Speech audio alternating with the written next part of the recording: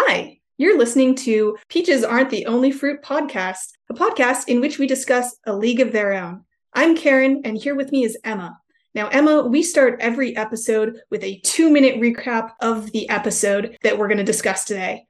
It's going to be hard. It's going to be fast. You've got the recap today. 2 minutes. I'm timing you. Go. All right. Thanks, Karen. So in episode 2, we see that the Peaches are about to play their first game, but they've barely practiced. Enter their new coach, a gruff retired Major League Baseball pitcher who promises to get them into fighting shape. But the league owners are still more focused on making the Peaches look pretty and womanly, rather than turning them into an ace team. Meanwhile, Max is determined to play ball. She hatches a creative plan to get hired at the local screw factory and pitch for their team. But first, she makes sure that Clance's housewarming party goes on without a hitch. Clance promised her in-laws she'd serve crabs. Max will stop at nothing to make sure Clance gets her perfect big day. So that's my summary. I think it was under 2 minutes, Karen. That was well under 2 minutes. You nailed it, Emma. You got it. Thank you. So before we get into discussing the episode, I have to ask, what are you wearing? You have to explain it. The listeners can't see you. Well, Emma, I am in my Rockford Peaches Halloween costume, and I've got to say, I look so good right now. You look very cute. You really do. I do. I'm just going to throw that out there. I look amazing. I got this off the internet. For anyone that's looking, there's a lot of domestic suppliers. This one comes from Ticker Llama, which is Chinese, and they obviously are hand sewing all of their costumes. Plug for them, because honestly, they're fantastic costumes, and they're also cheaper than what was on Amazon and stuff in the States. So just so viewers know what I'm wearing, because they can't see it, this is actually the original A League of Their Own costume, and we know this because the pink, which is the away jersey, is a bit pinker, and the hat is the original movie hat. Yeah, I was going to say that the logo looks a bit different than the show. It is, but everything else is accurate to what we saw on the show. And you know, Emma, I gotta say, when in episode 2, they complain about how short the skirts are and how could anyone possibly play, yeah, I'm with them, honestly. This might accentuate my feminine features, but I don't want to play any sports in it. Well, it looks good for Halloween. Maybe not so much for playing baseball, but that is a really good tie-in to the first topic we're going to discuss today, which is a theme on this week's episode, femininity. So what were some of your thoughts about that in this episode? For me, this is very much the theme of the episode. It is an overmastering idea that just gets played in so many different ways.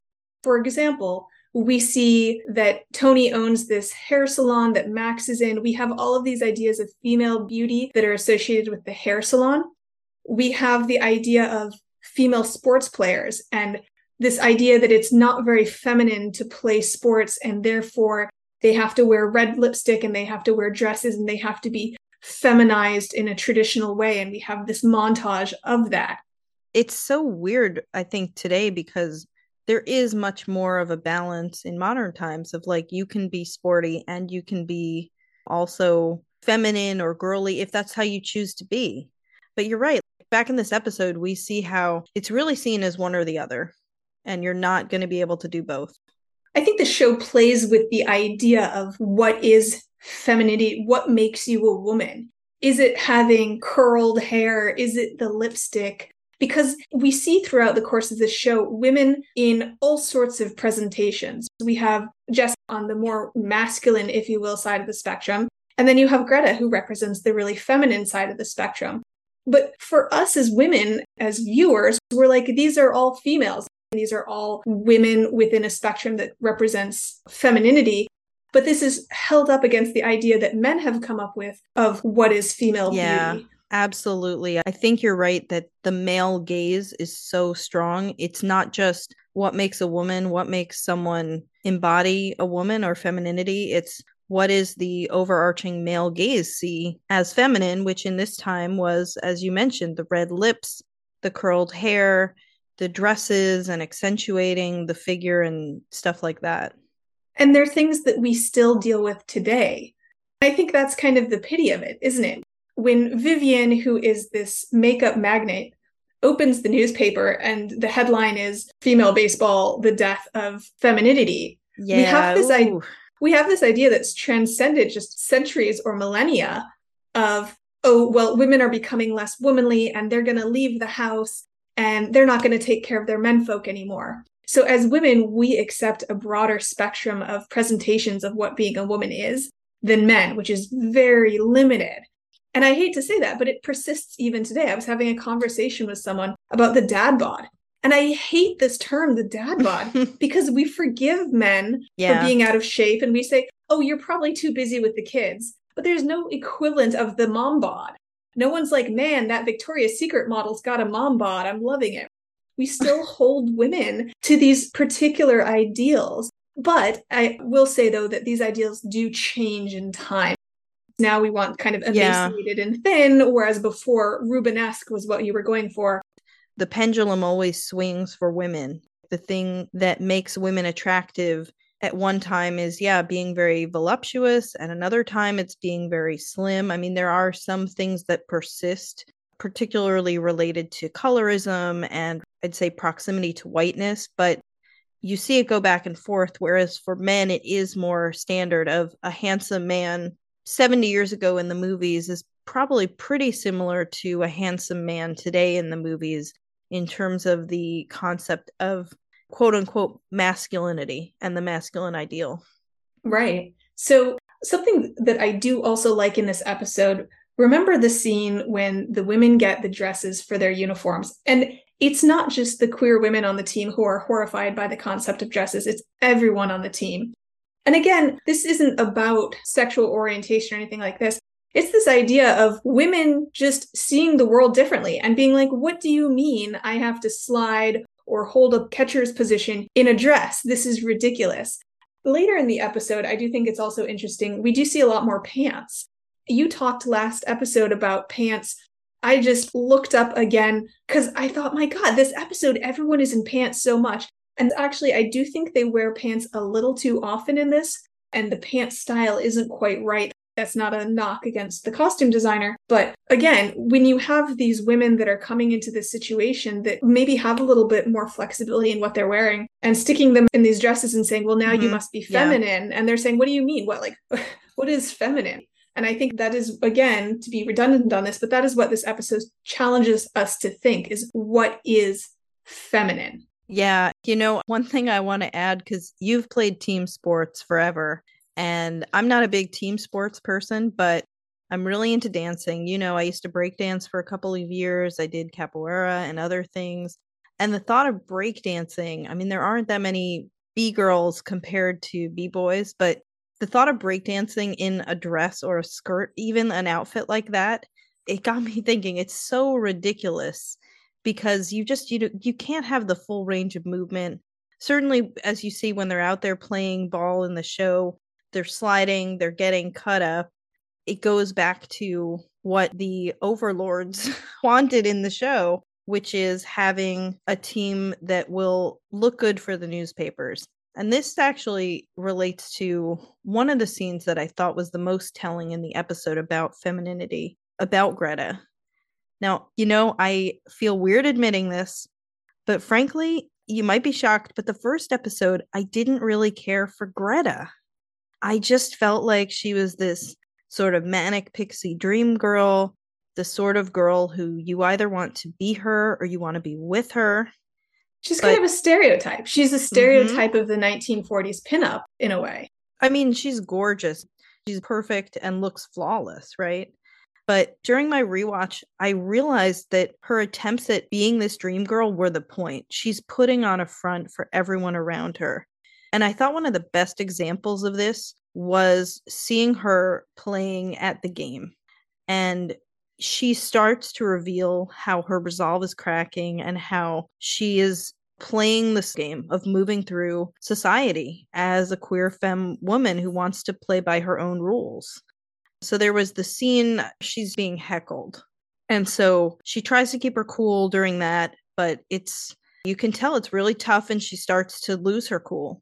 And then after that, she's told by the owner of the cosmetics company, you're doing too much. That meaning that she's being a little too flirty, a little too suggestive and flashy. And I think that's a reality for women that persists to this day, that we're told to be presentable for the male gaze, put on the makeup and the short skirt and everything, but don't be too eager. Don't be too flirty because, oh, you're inviting someone heckling you.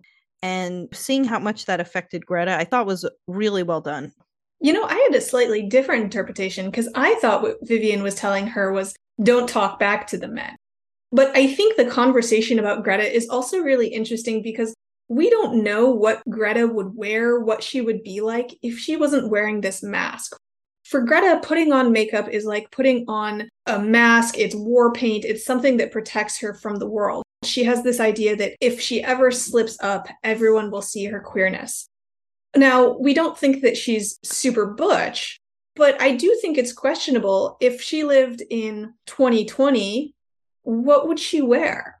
When we think about this idea of how queer women present, we know that, of course, it's a big spectrum. So she could be high femme, or she could be chapstick, who's acting high femme in order to protect herself.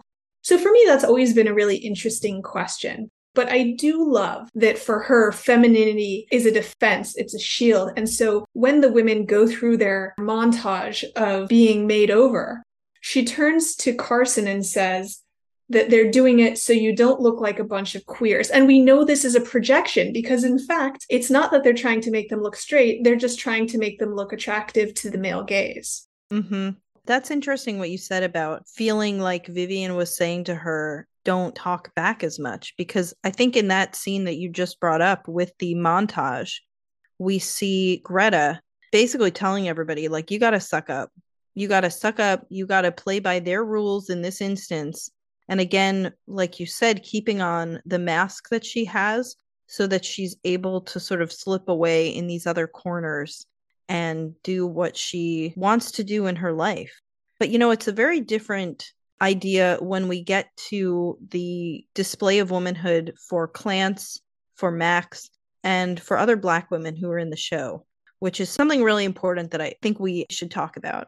Absolutely. Probably my favorite part of this episode is Clance's storyline and this idea of what womanhood means to her. She has this idea of once you're married, you have to establish your household. You have to impress the in-laws. You have to have good hair. You have to have a nice dress. You have to cook the perfect meal. So her idea of womanhood is very different from, for example, Carson, who when she's talking on the phone with her sister says, you've abandoned your home. You haven't had kids in 7 years. You're a terrible woman. Yeah, I think it also speaks to the different societal issues that Max, Clance, and their community are facing. Something I just wanted to briefly bring up would be we see more women in their society, in their slice of society who are working, particularly Tony, Max's mom. So those are great points about Clance and all the things that she is dealing with and her image and sense of womanhood. And then on top of it, something that we see explored later in the series, but gets explored a little bit in this episode with Tony, is the idea that for many Black women in this period, they were also working. They may have also been a breadwinner or a co-breadwinner in their household. Something that the show doesn't talk about explicitly, but was the case particularly at this time, was that it was more likely that white women who got married would stop working, middle-class white women, whereas Black women would be more likely to continue working, stay in the workforce, in large part as a reflection of the wage disparities between Black and white workers. We don't know how much people are making at the screw factory, but I would be not surprised at all if the white workers are earning more than their Black counterparts. We also see in this episode how proud Tony is that she's a business owner, how she tells Max that that's the way that Max can get ahead. And so I think Tony is somewhat of a role model for someone like Clance of having a marriage, having a family, and also having a business and being able to have that sort of independence and contribute to your household. That's a lot on someone's shoulders. Tony definitely has it all. And I think you actually bring up a good point when you talk about the Black women on the show have jobs. Where do these white women work? Your Carsons, your Gretas, your Joes, like, yeah, we could understand if Carson didn't work, again, a married woman, but what was Greta doing? What was Joe doing? What was Lupe doing? What was Jess doing? Yeah. They just show up out of nowhere and they don't need to be working again, they are being paid to be on the baseball team, but what did they give up? I wonder if we'll see some of that in season 2. Yeah, especially with Greta and Joe, because it's clear that they've been traveling together for a long time. What we don't know is exactly what you said. There's so much about their relationship, including what have they been doing this whole time? How do they manage to make it when they go places? And yeah, I agree. It's a big question mark. And there are some other things like that where when you stop and think about it, you're like, I'm just not sure how. I wish I knew more of the backstory of how they got there. Something I wanted to talk about, kind of going back to Max, Clance, and Tony, would be this episode and how it portrays racism. When I was rewatching the show, I noticed that Max facing racism is always so blatant. Obviously, this reflects real things that happen, but I think there was a little bit of a missed opportunity to show more nuance because what's often so insidious about racism, as well as homophobia, other forms of discrimination and prejudice, is that there's plausible deniability, that it's microaggressions, that it's small things that chip away at someone's sense of self and someone's dignity. In this episode, for example, Max goes to apply for a job at the factory with these white women who I believe are secretaries. Is that right? I don't know. Their role is never actually explained, but it would make sense. I think they could have portrayed it as Max hands in her application and the white women smile at her and say, of course, we're going to consider you, and then throw it right in the garbage or put it at the bottom of the pile and put some sort of mark on it to make it clear we're putting these other white candidates ahead of this black woman. When Max is at the store trying to buy the crabs, he could have said that he was sold out, but then meanwhile, he's selling them to other customers. And there's sort of that sense of, well, why aren't you selling to me? And it's very clear why, but it's not in the same explicit way. And I say this because the show isn't just a historical portrayal of the 1940s, at which time there would have been signs saying, don't apply, don't come here. It would have been very obvious. But the show has messages crafted for modern audiences, as we discussed. It's not exclusively a period piece. And that's kind of why I think they could have showed that racism is often something that's more veiled, but it's extremely harmful to this day, and help white viewers especially understand that it's not just a blunt object. It can be the churn of those indignities that I'm sure that Max, Clance, Tony have experienced many, many times in their lives, unfortunately. It's actually a really good point and an interesting question.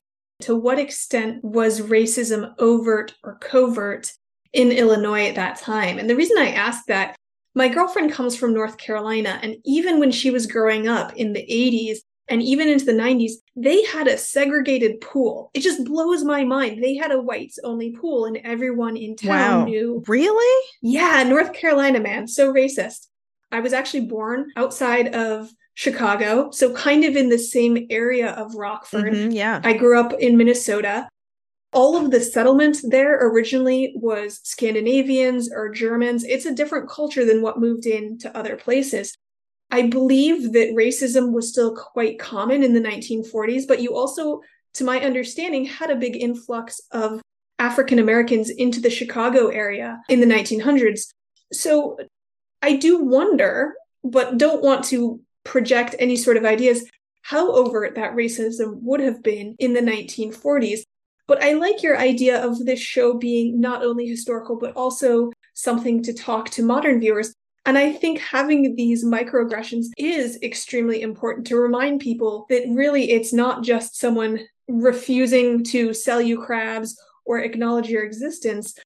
Or someone refusing to sell you the wedding cake for your gay marriage, or someone calling you an ethnic slur. Right. I think in that case, there is an entire history where parts of the US experienced racism differently.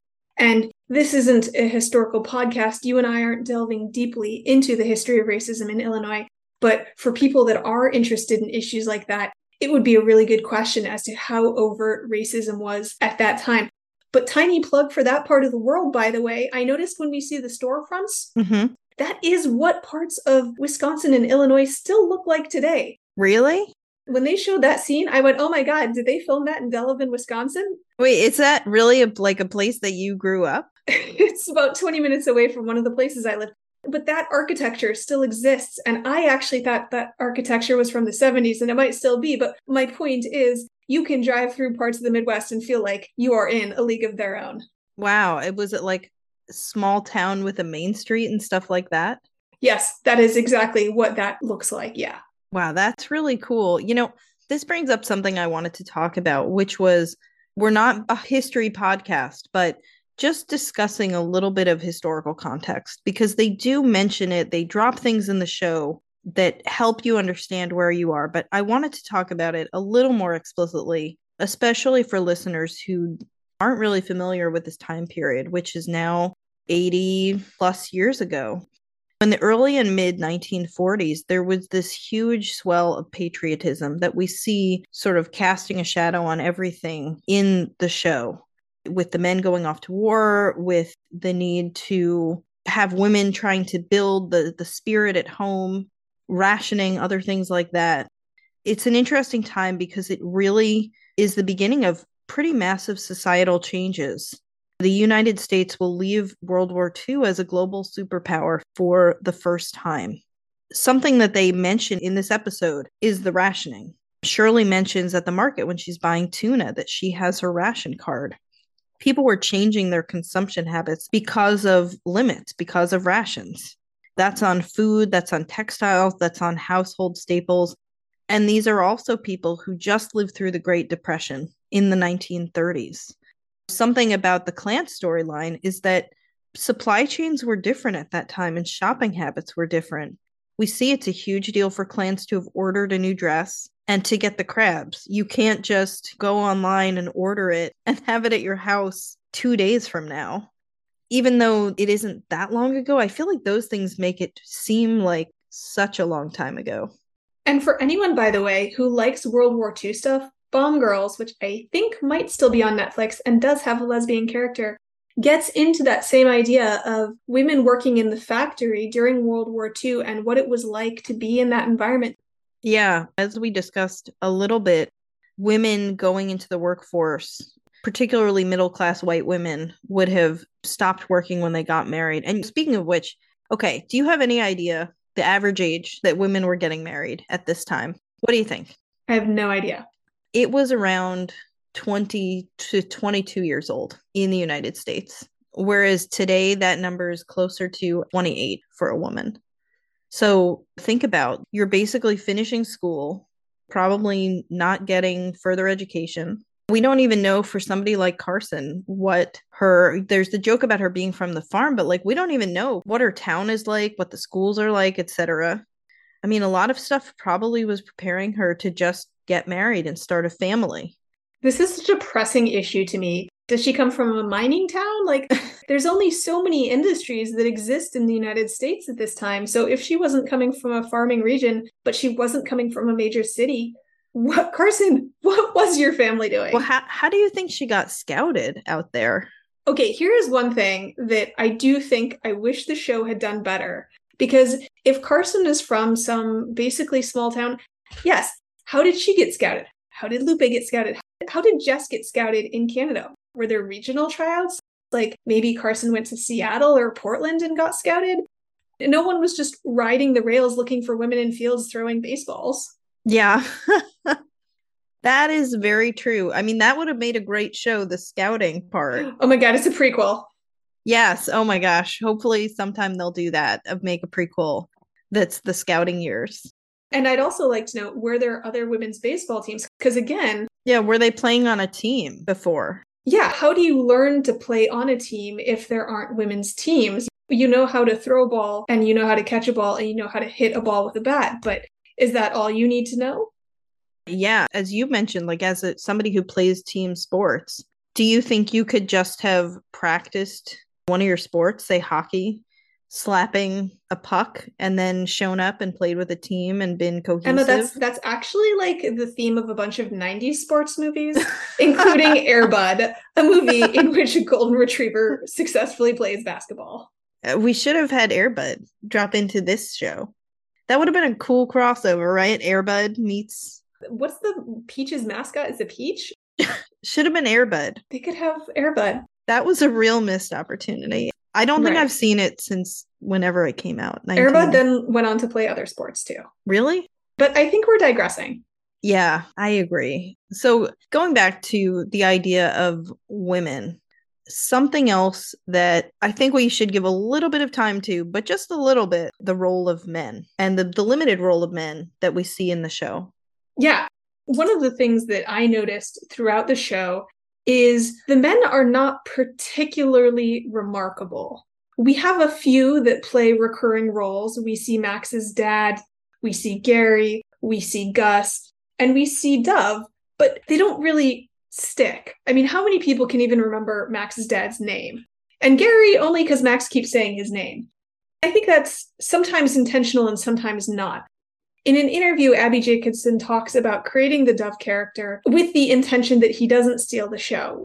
We as viewers see him, but we don't particularly attach to him. He's in, he's out, the storyline moves on. This is meant to be a female-centric show, and it is. All the storylines are about women, and the few times men really do show up, they're just there to support the woman's story. Dove, though, I have to say, he got under my skin so much, and which I think is a good thing in terms of the casting and the acting and the writing of the show, because he really irritated me. Seeing his arc of coming in and saying, I'm going to help you ladies out or whatever, and then finding out that he was paying the heckler to heckle Greta because Dove just cares about advancing and reigniting his own career, doesn't really care about the Peaches. It got under my skin so much because it reminded me of, frankly, professional situations that I've been in. Obviously not as a ball player, but I've had managers in office settings who were more concerned about their own ability to get ahead and to make themselves look good, particularly men, rather than helping their staff. And I've seen many instances in which men on a team will do whatever they need to do that they think is going to advance their own career. And it doesn't matter how many women they step on. It doesn't matter if they take what should be a woman's opportunity to shine.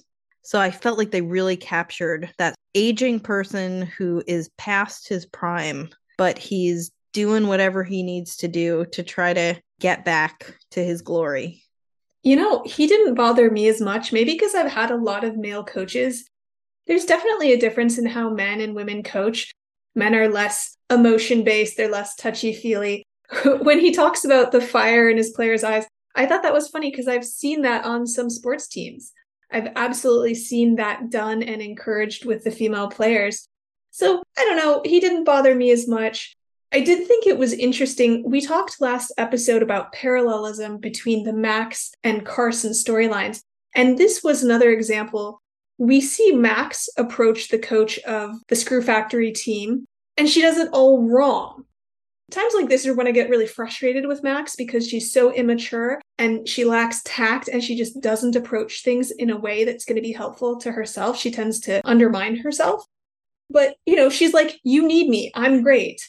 And then we see Carson approach the coach and she's kind of tongue-tied. She's shy. It's difficult for her to talk to him. Again, we have these two characters that become mirror images of each other. Max was not successful. You know, I want to stop you there. I think, though, it's true to life because I feel like going back to sports movies, how many times have you seen a movie with a male protagonist where a pivotal moment is when they come in and they say, I'm the guy for the job. You need me. I'm going to turn everything around. And then it's like they are all of a sudden riding the corporate ladder high, or they're the one who's getting the no-hitter game. They're the one who's making it successful. I think Max is trying to mimic the ways that a lot of men communicate, trying to go in there. But I see what you mean about it. It doesn't work. Absolutely. And that's the problem, isn't it? That's the gender problem that exists in our society, is that a female who behaves in the way a male does, it doesn't work. We see that in professional settings. We see it in all sorts of settings. There are certain behaviors that are allowed for men and not allowed for women. Women are, in essence, not allowed to be confident. How dare you say that you're a good pitcher? But a man shows up and says, I'm a good pitcher. It's like, well, okay, show me. Yeah.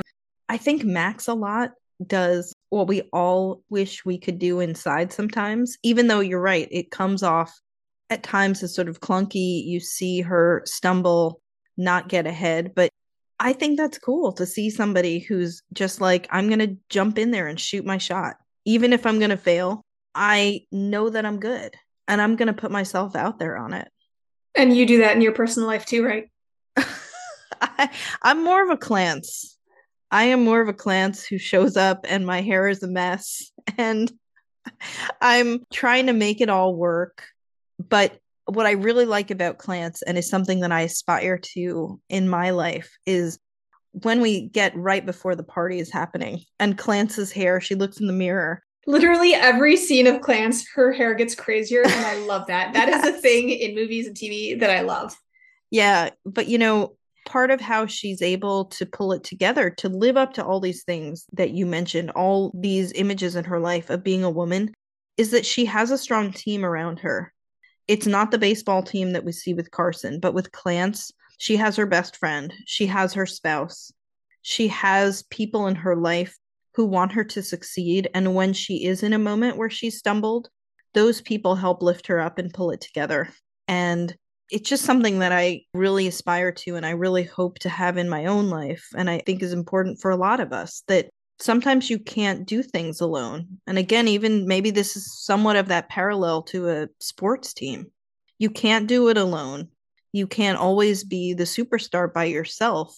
You need to have people around you whom you trust and who you can rely on to help lift you up when you have a moment when you're not at your best. Something that I love, a scene that I love in that episode that ties into what you're saying, is they've tried to get the crabs. The grocer refused to turn around and acknowledge their existence. And Clance is like, we got to get out of here because they might be allowed to be in that store by law, but it is a scary, scary place for them. And Clance would rather live to fight another day than fight for those crabs. And Max is like, I'm getting your crabs. For me, that's so powerful. And I love Max in that moment because Clance has already shown she will be there for Max. They went to the tryouts together. She has Max's back. And Max in this moment is like, I can do this for you. I'm brave. I will risk whatever is waiting on the other side to try and get you those crabs. See, what would you do? Because I think that you have more of that Max personality. And that's something I really admire about you, that you put yourself out there and take chances and do things, even when people might say, why are you doing that? Do you think you're more of a Max or a Clance? Oh, God. My girlfriend would tell you I'm a Clance in that situation. But to not duck that question, but the other thing that I do think we need to talk about in that moment is the idea of Max is there and she's standing at the counter and Shirley and Carson are there. And a show or a movie 10 years ago would have had Carson help Max. And it would have been the white woman savior story where Carson comes to Max's rescue and, oh, look how helpful she is and how Max is grateful because she got the crabs. And they didn't do that. And we know that this is intentional. We know it's written intentionally so that Max retains her agency. Carson doesn't do it for Max in the sense of walking up and ordering the crabs for her, but she helps her. It's still collaborative. And I think that also is a wonderful writing moment. To get back to your question, we don't know what the danger would have been other than being ignored. Was the concern that the shopkeeper would throw a punch or call the cops? I don't know. So I guess the calculation to go and try and confront him or not really depends on what the consequences are. I think the risk would be knowing that people are going to stare at you and you could potentially be accused of making a scene. But no, my question to you was, do you think you're more of a Max or a Clance? Yeah, and my answer was sometimes I'm a Max, sometimes I'm a Clance, Emma. Okay, that's good. What about, are you more of a Greta or a Carson? Oh, girl. Oh, I'm a I know the answer. I'm a Carson. Also, since listeners can't see your hair, I'm seeing you're rocking the red. Are you trying to channel some Greta now? Maybe next episode I will dress up. I'll do my best Greta. I like it. Yeah, it's true. I did just dye my hair red. Perhaps this is kind of sinking into my mind. I know. And then the episode after that, you're dressed like Lupe. I don't know. I want us to go to the lightning round because you gave me the lightning round last time. So I want to hit you with the lightning round this time. So let's go. 3 questions, rapid fire. What was your favorite moment of the episode? I'm going to go back to, it was Clance getting that help from Max and from Guy. and Clance letting herself have the humility to know that she needed help, because I didn't see it as her being pathetic or anything. I didn't see it as reflecting poorly on her. I saw it as Clance understands when she has done everything she can and she needs those people to come in, the people who love her and help her. And then seeing the party go off successfully, that felt like such a warm moment to me. So what about you? Favorite moment in the episode? You know what? I love the entirety of the hunt for the crabs. Yeah. Again, I'm a fan of slapstick. I'm a fan of them running around. I'm loving when they're sitting in the wake and like, where are my crabs? Where are my crabs?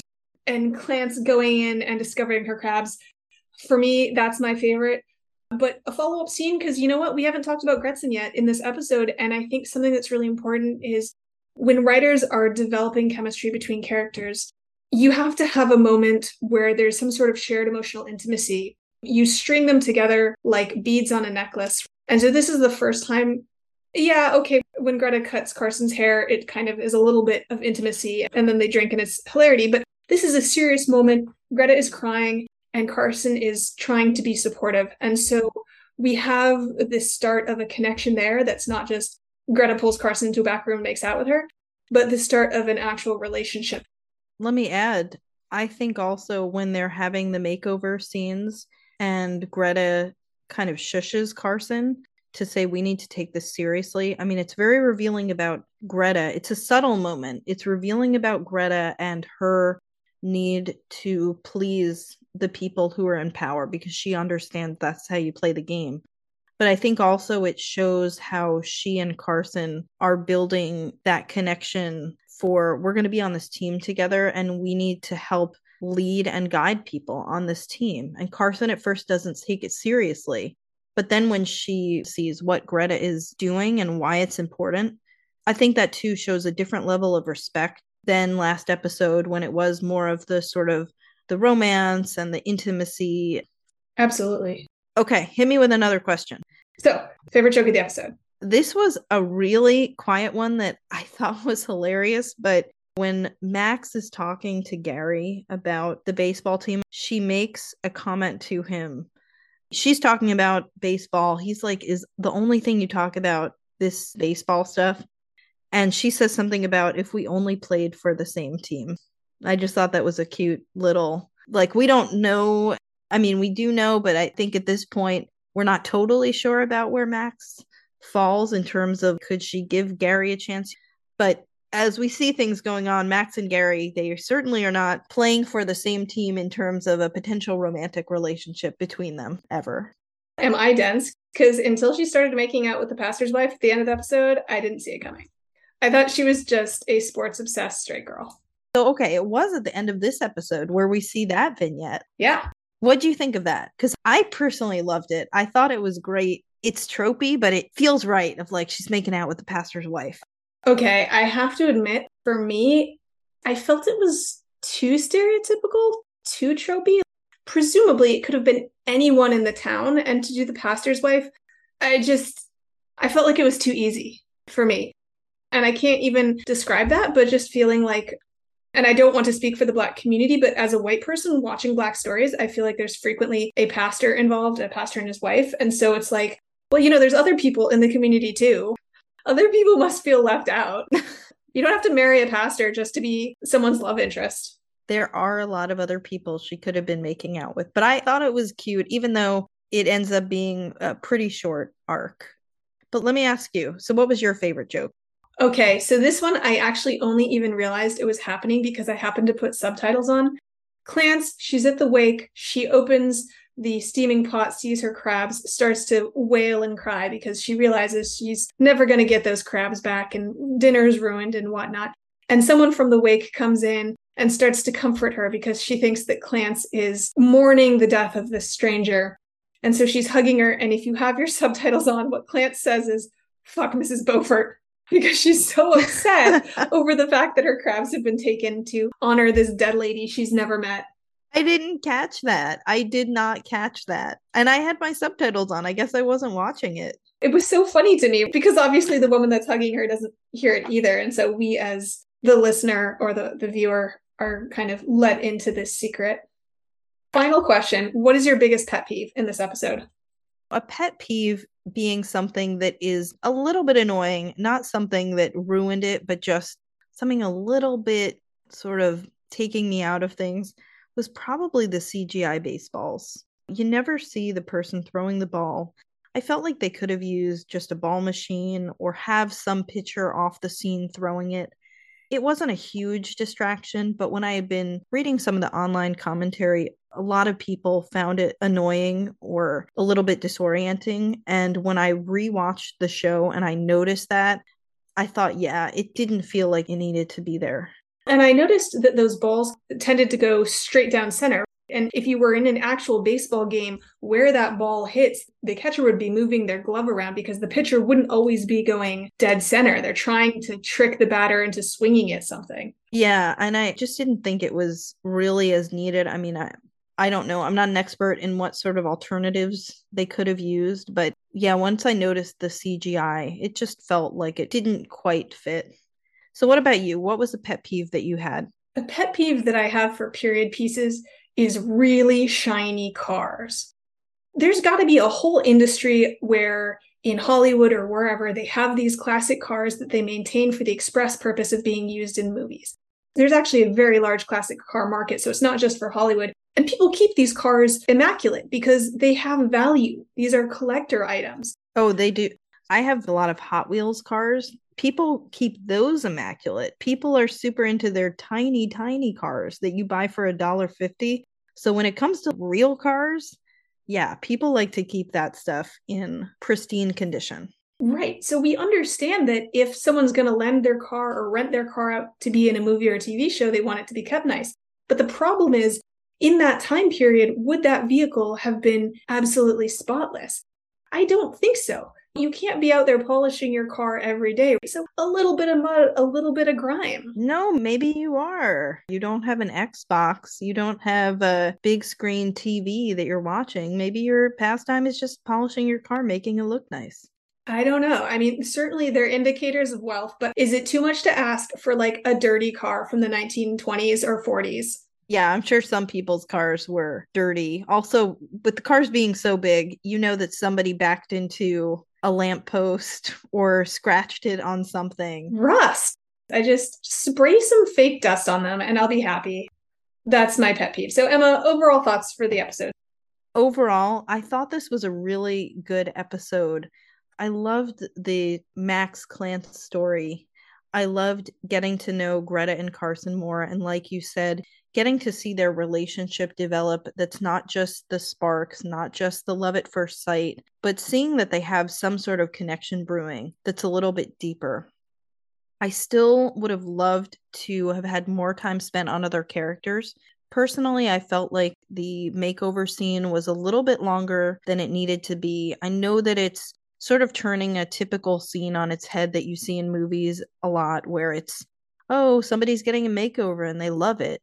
But I would have preferred having that time devoted to finding out more about like Joe and Greta's relationship and background. What have they been doing? Seeing some of the other characters on the Peaches. I'm really looking forward to talking about that in future episodes because I think there's so much good acting. There's so many good characters in this show that I really want them all to have more time. And I know it's hard to do that. But I'm glad that the stories that they explored this episode were good and felt like they moved things along. So what about you? What were your final thoughts? For me, this was very much a building block episode. What that means is it's not the episode where Greta and Carson kiss. It's not the episode where Max finally makes a team. It's the episode where we start to lay the groundwork for future episodes. The Peaches play their first game. Max learns how she could maybe get onto a team. Greta and Carson talk in a way that, as I said, builds that emotional intimacy. So I think it's a good building block episode. When you're writing something like this, it can be hard to keep people focused and engaged and not lose them. And I think it did a good job by bringing in these humorous montages, chasing after crabs or going through beauty school as a way to keep people engaged. The writing was so funny. I just need to say again, the writing was really funny. Carson and her farmhands. I think it's a good episode. I think upcoming episodes, there's just so much to be excited about, even more than in this episode. But I really think this one did a fantastic job of showing what it was like to be Black in white spaces, showing what it was like to be a woman in a male dominated space where you're expected to be a certain way. And I think it absolutely makes us think hard about these things in modernity, both looking backwards, but then looking at ourselves as well. So, Emma, as we sign off, I think we have a new social media account, don't we? We do. So people can find us at PATOF podcast on Twitter and now also on Instagram. So please come check us out. Listen to us wherever podcasts are downloaded, but also go interact with us on Twitter and Instagram. We'll be expanding to other social media sometime in the future. All right. Well, thanks for listening, guys, and we will talk to you next time.